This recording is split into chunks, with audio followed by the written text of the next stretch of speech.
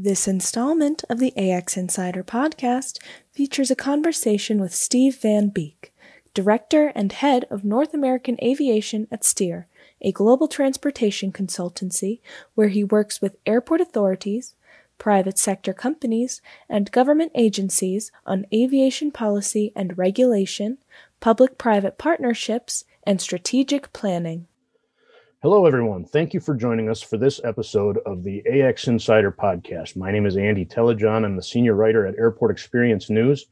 And today we're talking with Steve Van Beek, the director and head of North American Aviation at Steer, a global transportation consultancy where he provides consulting services on aviation policy and regulation, public-private partnerships, and strategic planning for airport authorities, private sector companies, and governments.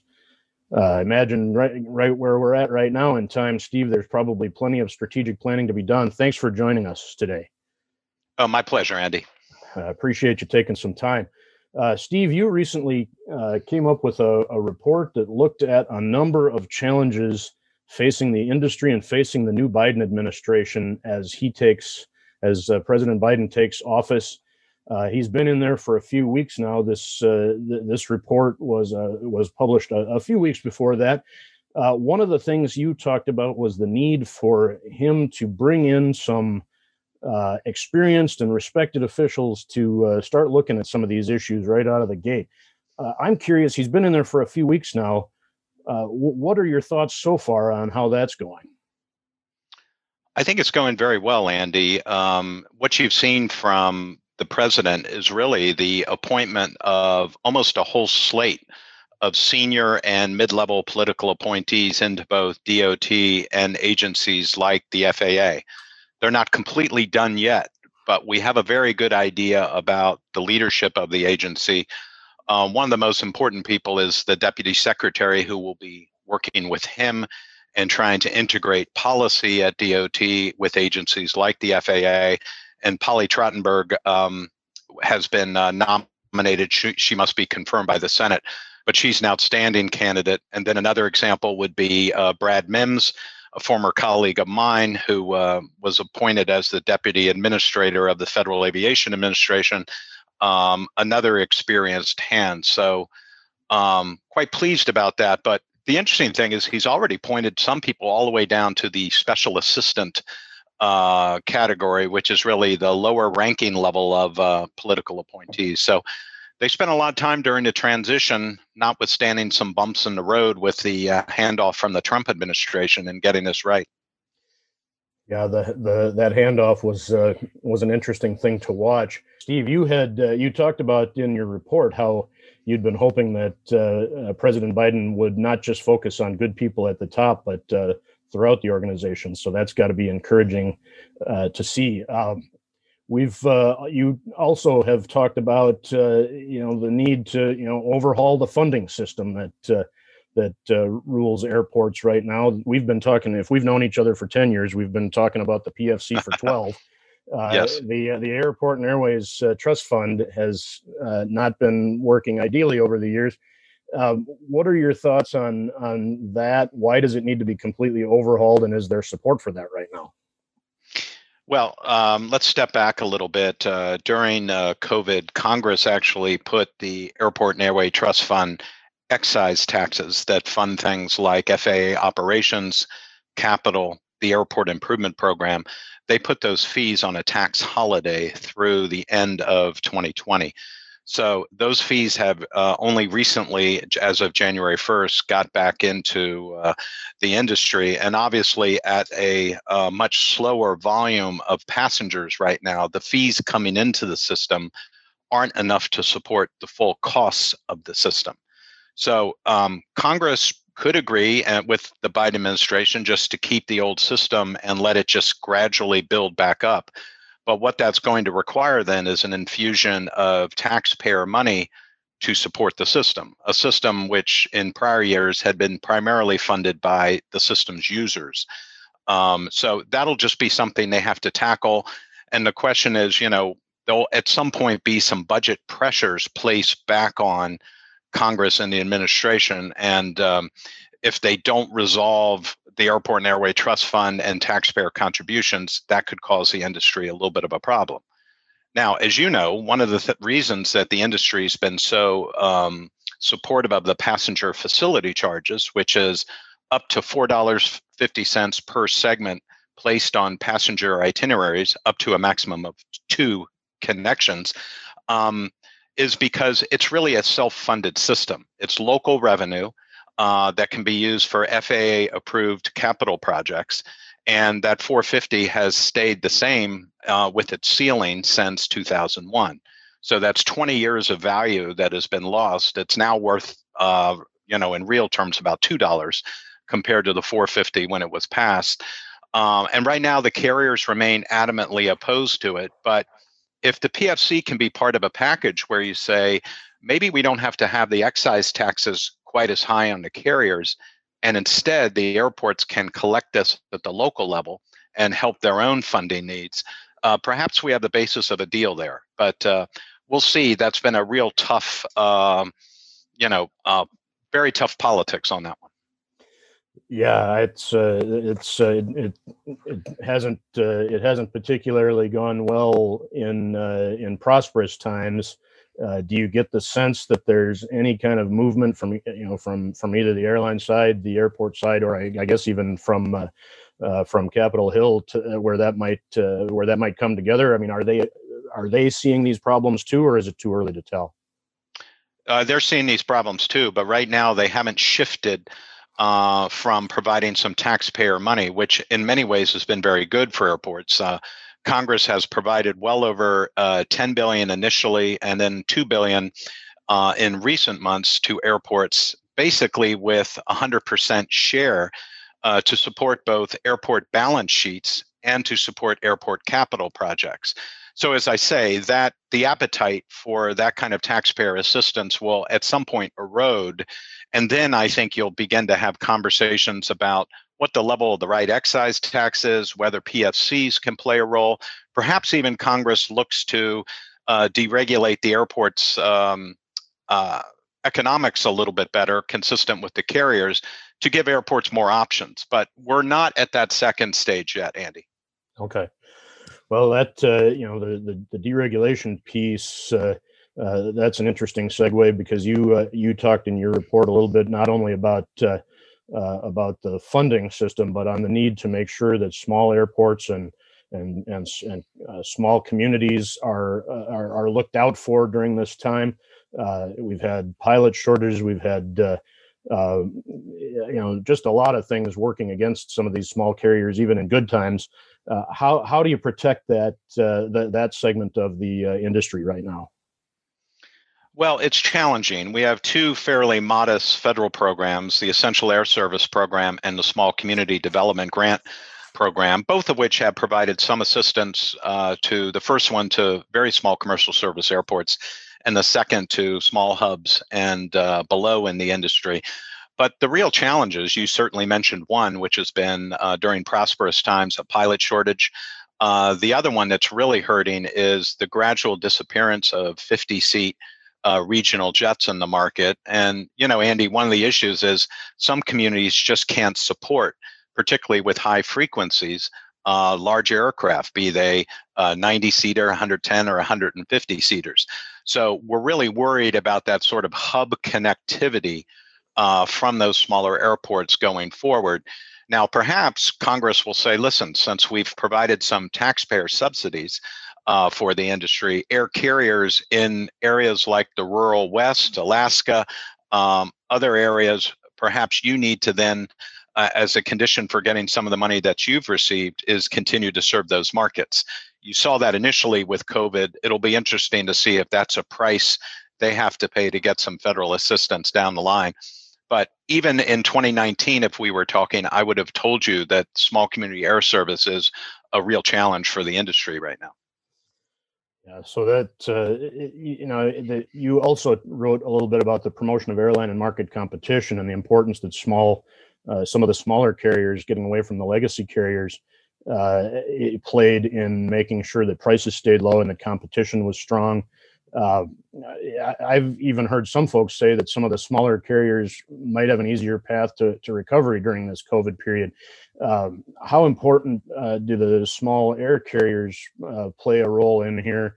And could that be something that helps small markets at all? Yes. I mean, let's divide that question into two because I think it has two very different aspects to it. Let's start first with the ultra low cost carriers like Spirit and Allegiant and Frontier. They, in many cases, have provided a few of the smaller community airports with larger jets taking people from their airports to destination markets, be they Las Vegas, Arizona, Florida, the Caribbean. And those have actually, in some cases, really helped some of these smaller airports. Not all of them, to be sure, but the ultra low cost carriers taking people to destination markets. And I think, that leisure travel will remain a relatively strong segment over the next 3 or 4 years. So that's certainly good news for those airports. But what I really addressed in the article was the role that airlines like JetBlue and Alaska Airlines have played. JetBlue on the East Coast primarily, Alaska on the West Coast primarily, in giving carriers like United, American, and Delta some competition and overlapping their routes.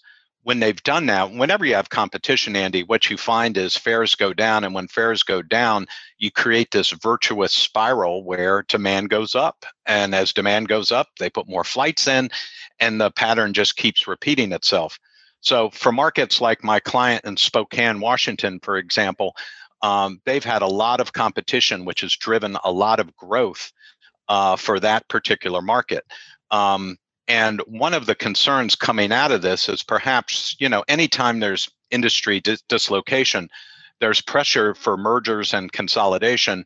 And you've already seen that to some degree with right before the Trump administration left, they approved a code share partnership between JetBlue and American that some people are concerned may actually reduce market competition, and that would slow recoveries to places like Boston, for example, coming out of recovery. Now, there's been a lot of comments about that, and I think the administration is likely to take another look at that. But that's just one example where we need carriers to be independent and competing with each other. And we don't need carriers necessarily selling the seats of another carrier, because what that usually means is we've gone from 2 carriers in the market to 1. So it's just something to keep an eye on. And Andy, I think that's both the case here in the U.S. It's also the case in Europe and elsewhere. Okay. Thank you. Yes. Steve Van Beek, Director and Head of North American Aviation at Steer, a global transportation consultancy, is joining us today. So Steve, what are your thoughts, on this recovery period? Like I mentioned, I'd heard from a couple folks that some of the smaller carriers might actually have an easier route to recovering from some of this downturn. Do you agree with that? Are these carriers going to make it all out of this all right to be able to keep providing some of that competition? I take that question of just above and beyond whether or not the carriers should be joining together and sharing routes and things like that. What does the recovery look like for these airlines and for these markets? Well, let's start overall. Steer right now is projecting about a 3 to 4 year recovery on the operation side, meaning the number of flights that are scheduled and seats. And then we are also a little bit concerned, though, but let's call it about 100% revenue recovery. So it may be that the actual operations in the industry recover prior to the revenues recovering. It is those revenues that are important for airline balance sheets, for airport balance sheets, for concessionaires and other people in the industry. So that's one big concern. And one reason revenues might be a little softer than operations goes to your question about smaller carriers, Andy. We do think that leisure travel will outperform business travel, at least at the initial stages of this recovery. And as that happens, that will disproportionately likely benefit carriers like Frontier, Allegiant, and Spirit, 3 of the smaller airlines, but those who disproportionately serve those leisure travelers. Now, you've actually seen, though, the larger carriers adjusting to that and starting to serve, United moving more aggressively from the Northeast into Florida than they did before. And so they're seeing the same trends the other smaller airlines are. And so you may see a fair amount of competition on those routes, which would drive recovery a little bit faster. the primary concern is on international and domestic business travel, where it's down 75% really across the market, and in some cases it's even down more than that. So that's the real concern that people looking at the industry right now have. Yeah, and another item you mentioned in the report, I believe, was the need for not only North American travel agencies, but also the governmental agencies and aviation overseers internationally to start working together on some global standards. How important is that at getting some of that international travel going again, and to getting the American system up and running closer to those 2019 numbers again? Yeah, I think it's absolutely vital, Andy, particularly for international travel. The good news is, I think compared to 6 weeks or 2 months ago when I initially wrote this piece about the incoming Biden administration, I think both internationally and domestically, we've seen we've seen airports, airlines, and actually the new Biden administration take some steps that really will achieve two things. Number one, it'll make the travel experience safer. And here we don't just mean inside the cabin, but from your front door to your destination and back, right? So making that experience safer is vital.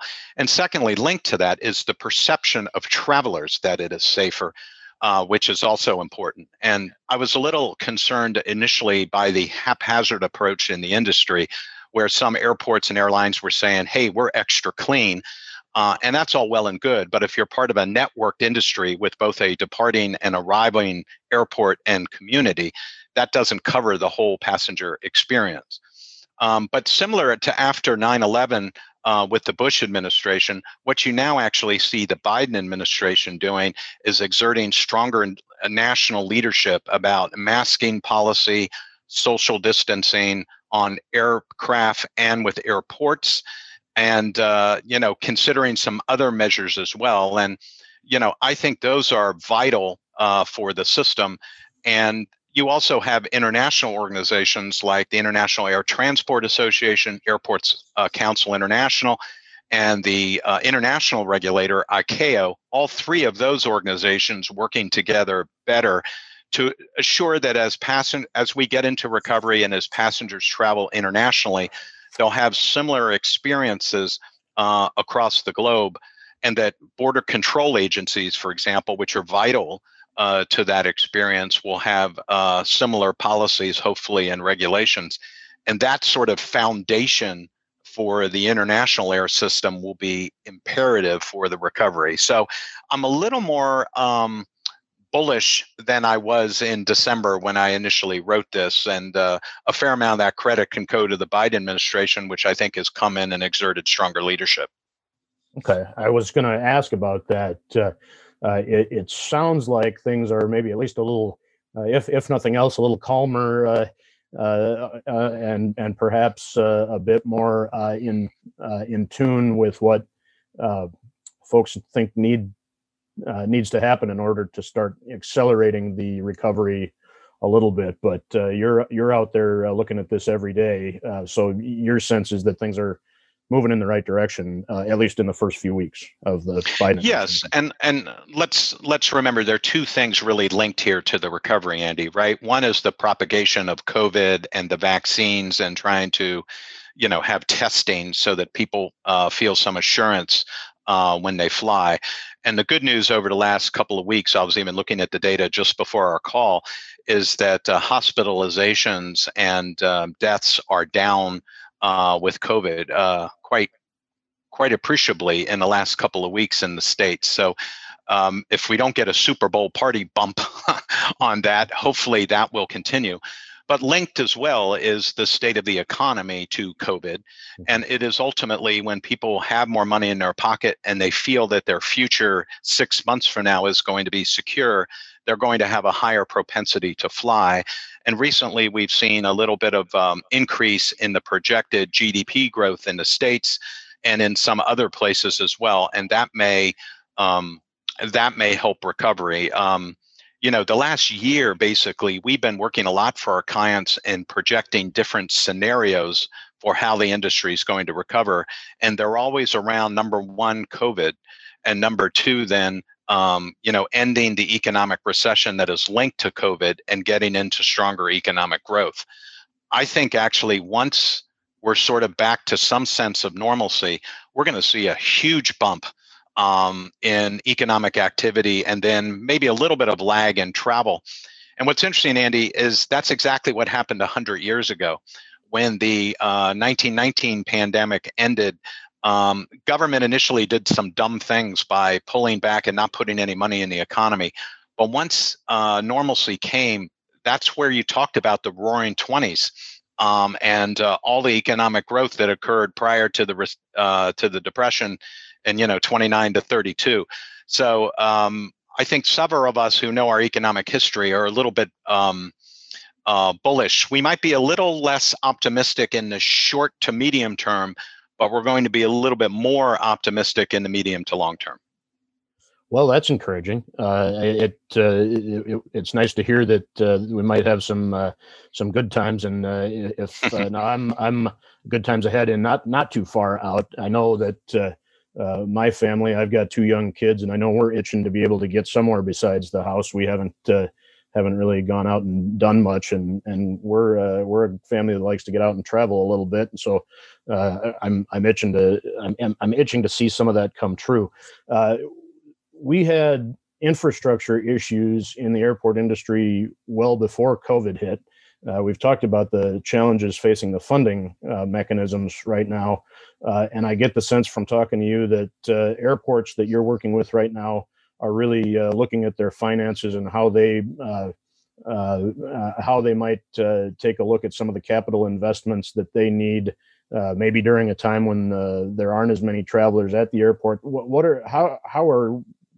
are you hearing from the airports you work with right now in terms of how they're preparing to use this time and the financial the money they do have in taking care of some of their investment needs? Yes, very good question, Andy. I think the tension right now in airport boardrooms and in discussions among airport executive staff is how do we balance really 2 things. One is our finances and trying to think about how much powder do we need to keep dry? In other words, how many reserves do we need to guard against maybe another dip or unexpected event that might happen with the aviation industry, given where we are right now? And secondly is what kind of investments do we need to make? Because in February 2020, a lot of airports had hold rooms that were too crowded, security checkpoints that weren't right sized. They had parking lots that were full. They had curbs and roadways that were congested. And they had a lot of plans on the books to sort of build those out. But now everybody's concerned that, look, if you build all that out as we thought we would in February 2020, now going forward, we're going to be spending a lot of money and taking on some debt. And that'll then be the costs of the interest and the principal will be passed on to our airport's users. And that could make us uncompetitive. And it also could reduce the reserves that we have going forward. So that's why everybody's so focused on, Steve, what is the path of recovery going to look like, and what are those different scenarios? Now, one of the things that's been very helpful, and I commend the airport trade associations and airports for their strong lobbying, has been that Congress has been thinking about putting more money in to the airport improvement program and actually maybe having some terminal projects that would be funded really at record levels going forward. And so we actually have some clients now who have said, hey, Steve, we think there will be access to some federal capital. So why don't we get these projects going? Give us a new forecast. Let's determine how we should configure our terminals for that new forecast and the variety of scenarios that we have. And we want to have those ready to go in case this summer, there's another stimulus bill that's focused on airport infrastructure. And so that's a little bit of a beehive of activity at some of the small, medium, and large hub airports right now. And that's, that's helping a good deal. But the real tough questions are between what do I invest? Because I had all these congestion problems prior to March 2020. and how do I keep enough on reserve, and what's that balance or line between the two? And every airport with our systems can assess their own market risk and whether they're going to be one of the first to recover, or maybe they'll be a little bit later. What their mix of domestic and international traffic is, as you mentioned earlier. Do they have a lot of ultra low cost carriers and those smaller carriers who might bring back recovery sooner? So it's a multivariable equation. And that's what we're providing advice on, and that's what they're thinking about during this period of time. Sounds good. Steve Van Beek, Director and Head of North American Aviation at the Global Transportation Consultancy Steer. Steve, you've answered the questions I came with. Is there anything you'd like to add that we haven't hit on? No, Andy, I would just say, the one thing that's kind of interesting just to think about how it cascades through the industry and through policy is, prior to COVID, we had a decade of growth. And it seemed that growth was continuing. We were going to have more congestion. We would need more projects. And it stopped. And now we're going to have recovery. But the difference today is not only trying to get through this recovery, but also that we have more uncertainty than we had for those previous 10 years. The one thing I can point to that's a good factor going forward is the cheap price of jet fuel. And that could actually expedite our recovery as well. So we're going to still be in this period of uncertainty for a while, and everybody's just got to hold on tight. And when they get scenarios for recovery, they have to remember that they want to be successful in any of your low, medium, or high scenarios going forward, and not just some sort of point forecast, down the middle. I can't tell you what's going to happen, but what I can help you do is be prepared for any of those possible scenarios. Sounds great, Steve. As always, I've learned a ton here today, and I appreciate you coming on and giving us an update on where you think things are headed here. Steve Van Beek, Director and Head of North American Aviation at Steer. Thanks for taking some time. Thanks, and everybody stay safe. Cheers.